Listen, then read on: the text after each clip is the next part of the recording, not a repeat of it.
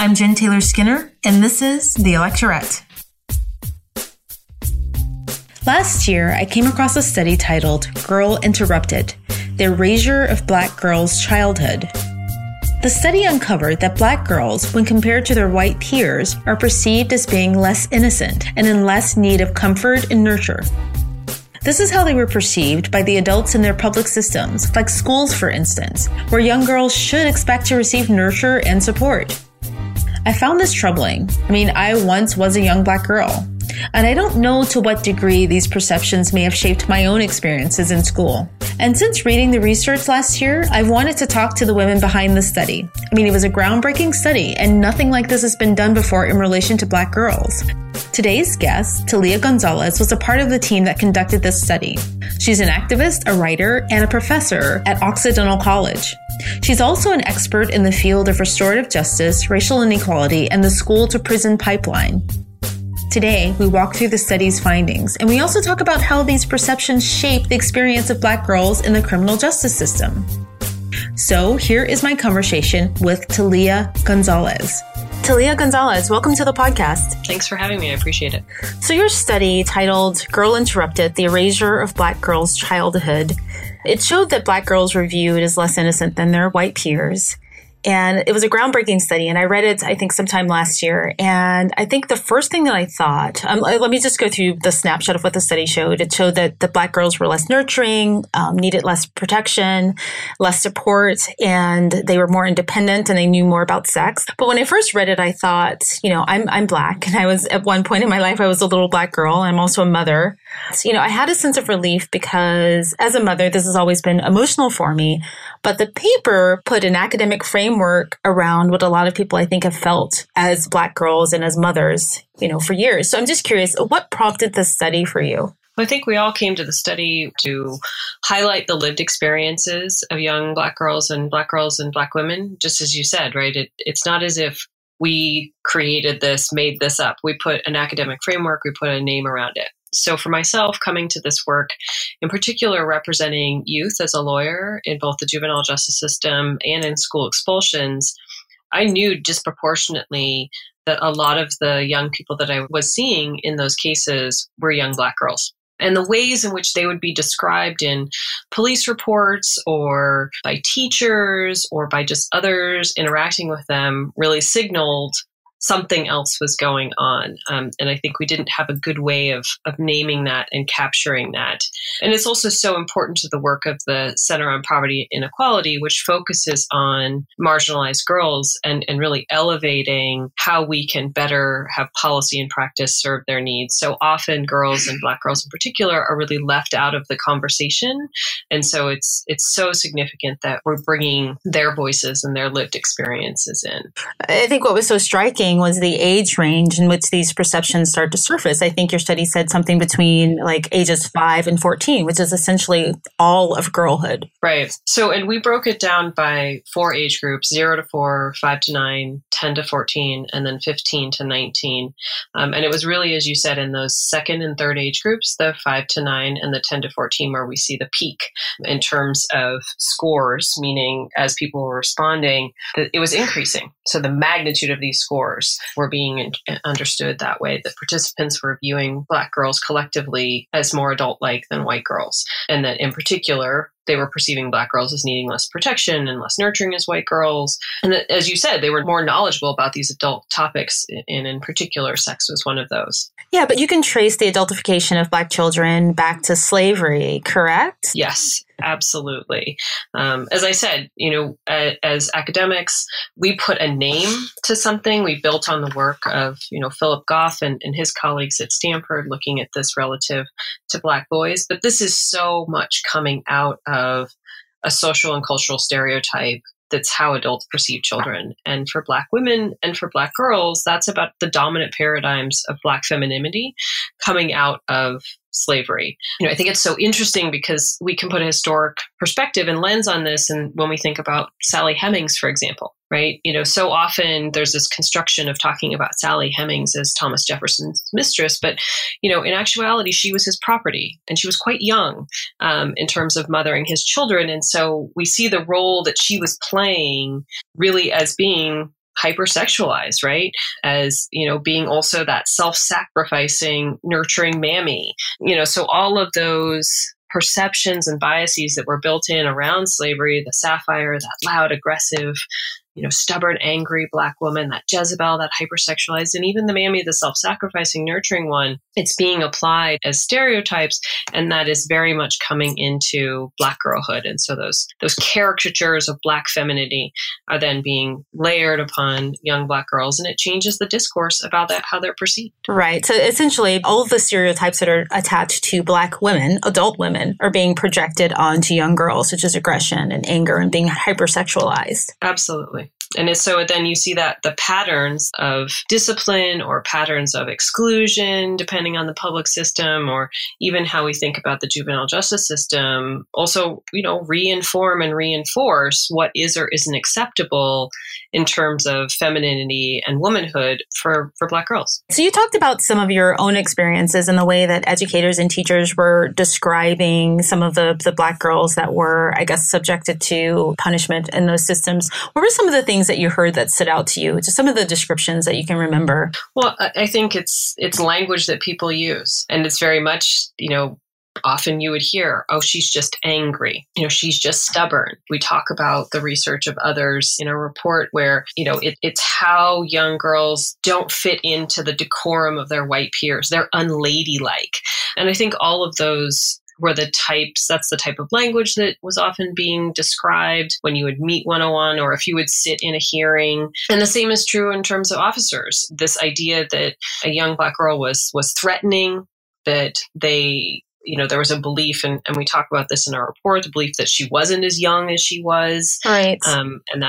And so, it's all of these other ways in describing someone who is absolutely a child, deserves the protections of what it is to be a child, and equally deserves them in the sense of how our justice system is created. I mean, we recognize that childhood is a different time of social and psychological development, and we shouldn't allow that only one category of young people gets that sense of leniency, developmental process, freedom, and rehabilitation, but yet others don't. Right. So, I think you talk about also that there's some Supreme Court cases that should limit a child's culpability. Absolutely. I think there's one, Roper versus Simmons. So how can the legal system overlook those decisions and get away with making a child's biological age something more nuanced and something more subjective? Well, you have to remember that, Roper versus Simmons is a question that turns on the imposition of the death penalty in juvenile cases. So, that's not going to be applicable to a school expulsion and discipline case. Right. So we have, so part of the protections that exist at the Supreme Court level and in terms of federal law, they don't necessarily come into play in so many of these other important, nuanced one-on-one experiences that you might have with a school police officer, that you might have with an officer on the street, that you might have with a teacher, with an administrator. And so part of it is taking what we know in terms of psychological development, social development, emotional learning, and ensuring that those are the best practices that are being put into place in policy and in practice, and not relying on the law to be the mechanism by which this change is occurring, or more importantly, by which people are being held to these standards. So you also talk about quite a bit about how a Black girl's experience in academia, or specifically, I guess, a classroom. So how might a classroom experience differ for a Black girl in relation to her peers? I think a really common experience that we see, and the ACLU traced this in some of their research as well, is what they're being removed from the classroom for. So really subjective violations of dress code, the use of a cell phone, something that, is being considered defiance. And some states have passed legislation that have removed the ability to punish a child for willful defiance, but right. There's other ways in which you can characterize them as being defiant. Yeah. So it's really sitting in a classroom and seeing that your peers aren't necessarily being challenged and treated in the same way for the same types of behaviors at a very sort of specific level, or just removing a young person, and in particular a young Black girl, from a classroom at a very early age for behavior that is so much about being a young child. I work with a pediatrician up in San Francisco, and, she really wonders relative to some of the kids that she sees in her clinic who've been removed from preschool for what teachers will call acting out, but yet disproportionately all of those are young Black girls. So even just the sense of acting out is differentiated along this intersectional line of gender and race. Right. So I know that a lot of companies are taking this seriously, and there's lots of implicit bias training, right? Mm-hmm. Is this happening at the level of systems where girls interact in schools and in the justice system? I think in the criminal justice system, we're not seeing the trajectory around implicit bias training that we've seen in the private sector. There isn't necessarily implicit bias training for prosecutors, for judges, in the same way that we see that happens across Fortune 500 companies or smaller companies as well. I think schools and the educational system more broadly has made a greater attempt and inroad, but professional development training and time for teachers and other staff members is so precious and so limited. And so unless you're in a district that prioritizes this as a question and this as an issue, you're less likely to have access. And so your professional development time is going to be allocated to a whole range of other important issues. And then this sort of becomes that leftover space where maybe there's the ability to have an explicit or implicit bias training, but probably not as likely, and definitely not something that would count for professional development. You talk about the idea that Black children and Black girls are often seen as biologically older than they actually are. What are the implications of that perception? Well, I think if you're standing in front of a judge and the perception is that you are older, even if you biologically aren't older, then they might treat you more harshly. We know that coming out of, the 1980s and 1990s, we saw so much legislation being passed that was zero tolerance and aimed at youth, and in particular youth of color. And you even had the do the adult crime, get the adult time, even as sort of language that was really prevalent in the media. But this was all about juveniles and young people. And so it permeated this sensibility, feeding into this idea of adultification, permeating this sensibility of, well, this young person isn't going to learn unless I treat them like an adult. So, what it means is that if you're standing in front of a judge and they're sentencing you, they may look at you as being older, and therefore it's more appropriate in the scope of what they have in terms of their discretion to move forward and advance a harsher punishment. The same is true at the front end on the prosecutorial side, in that a prosecutor may ultimately decide not to advance a case for a young person because they feel like they have that ability, right? So they're put in a position where they ultimately have discretion, and that they want to ensure that the ongoing developmental processes and aims towards rehabilitation are met. So in lieu of moving forward, they refer them to a restorative justice program, for example. Restorative justice has become, a pretty dominant paradigm as a way to not have young people enter into the juvenile justice system.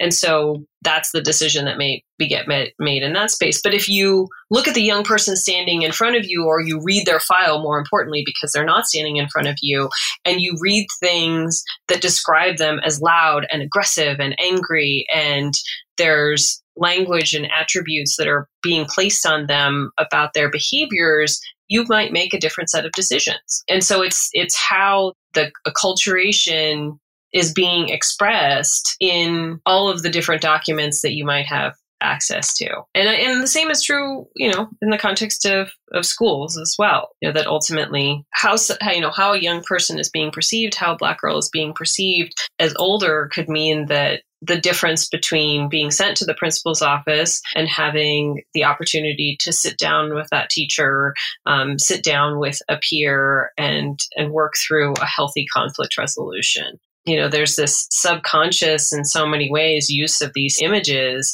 to say that someone is defying these particular sets of behaviors that they're supposed to do. Girls are supposed to be docile. Girls are supposed to be, selfless, all of these different ways in which the decorum that's associated with femininity and youthfulness is just it's inappropriately being applied.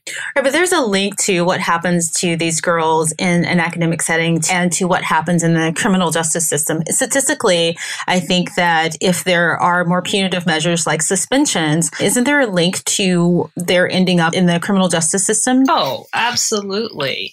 The school to prison or the cradle to prison pipeline is well documented, and some studies have shown that having a single touch point makes it 3 times more likely. A single touch point meaning a single suspension or expulsion, that exclusionary discipline, makes it 3 times more likely that a young person will enter into the juvenile justice system. And so, from a national landscape, that means we also have to look at who's being referred in schools to the juvenile justice system, even if there wasn't a suspension or expulsion. So a particular, incident happens at a school, there's an issue that's raised at the school, and disproportionately one class of young people, particularly, young Black people and young Black girls, are then referred to law enforcement at higher rates than their white peers. So what can be done about this? I was reading a study in The Atlantic about schools and the diversity of the faculty. 40% of U.S. schools, they have no teachers of color on staff, which might be helpful. I mean, is that one of the things that would help, I guess, at least in the academic setting? I think it's a range of things. In your earlier question asking about training, I think that becomes an essential component to it.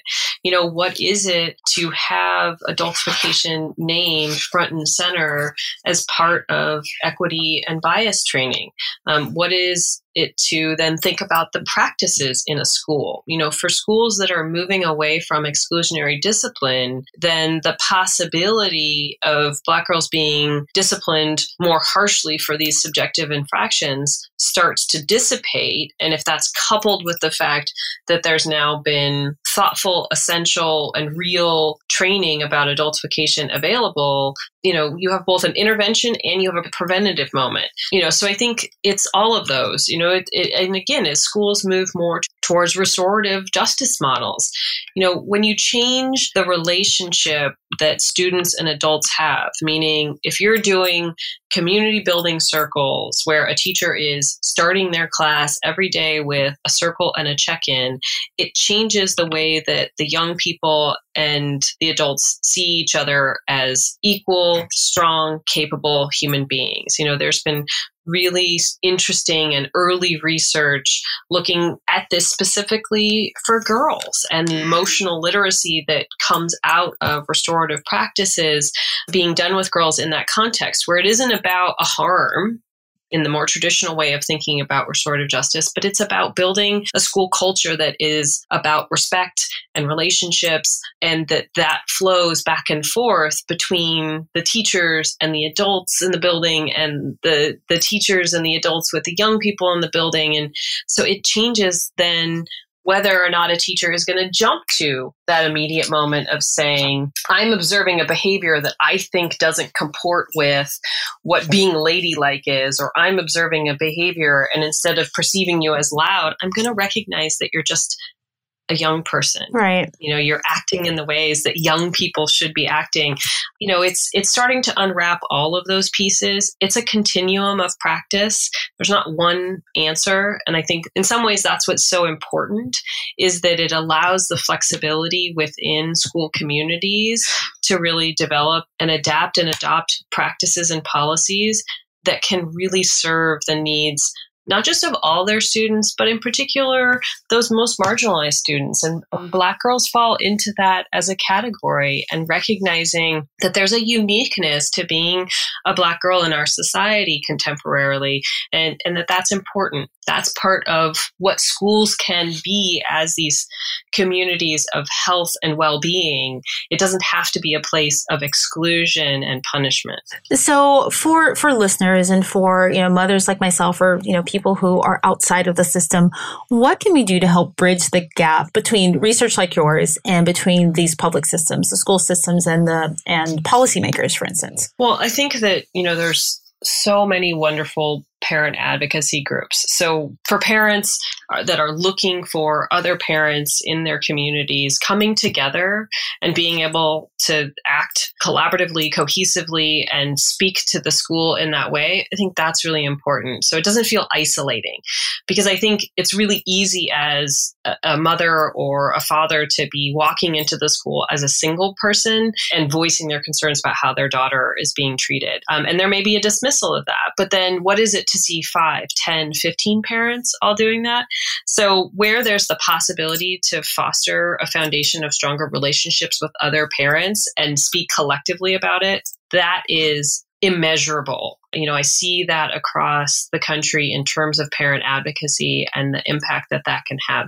Second, it's not just demanding from a school and a public system generally about ensuring that it's a nurturing, positive learning experience. It's looking at the ways in which you can provide examples of that. What is it to go to a school board if you have that time and space and ability, and recognizing that that's not available for all parents, and we shouldn't then make assumptions and presumptions about those parents, but that, bringing to schools other examples of where schools are doing it right. Because it's not as if every single school and every single classroom that we can say homogeneously that this is what's happening. There are places across this country, really wonderful sites of experimentation about different ways of learning, thinking about social emotional foundations, thinking about restorative justice, implementing interventions and bias training where it's going really well. So I think bringing those examples to administrators, to school boards, to teachers, that's a really important role that parents can have in closing, I think, what this gap looks like in knowledge. But again, parents shouldn't have a relative burden placed upon them to re-educate, and in particular, Black parents and parents of color shouldn't be re-educating, white administrators and white teachers about what this means. There has to be a shared accountability in terms of what systems look like. And then relative to the juvenile justice system, it's an ability to, be engaged in the democratic process. It's thinking about, when legislation is up that is going to be more progressive. And I don't just mean progressive in sort of the liberal white progressive way, but is more progressive in that it's eliminating something like willful defiance, or it's creating increased access to restorative justice so that more young people don't go into the juvenile justice system, or it's limiting the discretion that judges or prosecutors might have in their roles around certain crimes. It's voting for those. It's voting people into office at all levels, at the very local level, all the way up to the state level and all the way up to the national level, who are really aligned with thinking about what are the ways that we can invest and support our young people. What are the ways in which we can start to move beyond all of these different dichotomies and know that adultification is real. Know that how this is playing out in the lived experience of young Black girls is real, and having a different sense and acknowledgement of truth. I think all of those are different ways at which people and parents and care, communities of care can all become involved in that. And the same is true for, academics. Academics play an important role, policymakers play an important role. This is not something that, one person or one community or one set of individuals should bear the burden. There should be a commitment to really knowing that young people are young people and they should be treated fairly, they should be treated equitably, and that they have that right to ongoing development, to growing into the wonderful human beings and adults that they can be. Thalia González, thank you so much for talking to me today. It's been really eye-opening. Thank you so much for having me. Thank you so much for listening to today's episode. For links to resources mentioned in this episode, visit electorate.com. Also, please follow Electorate on social media. We're on Facebook, facebook.com/electorate, and on Twitter, twitter.com/electorate. And until next time, keep up the good fight.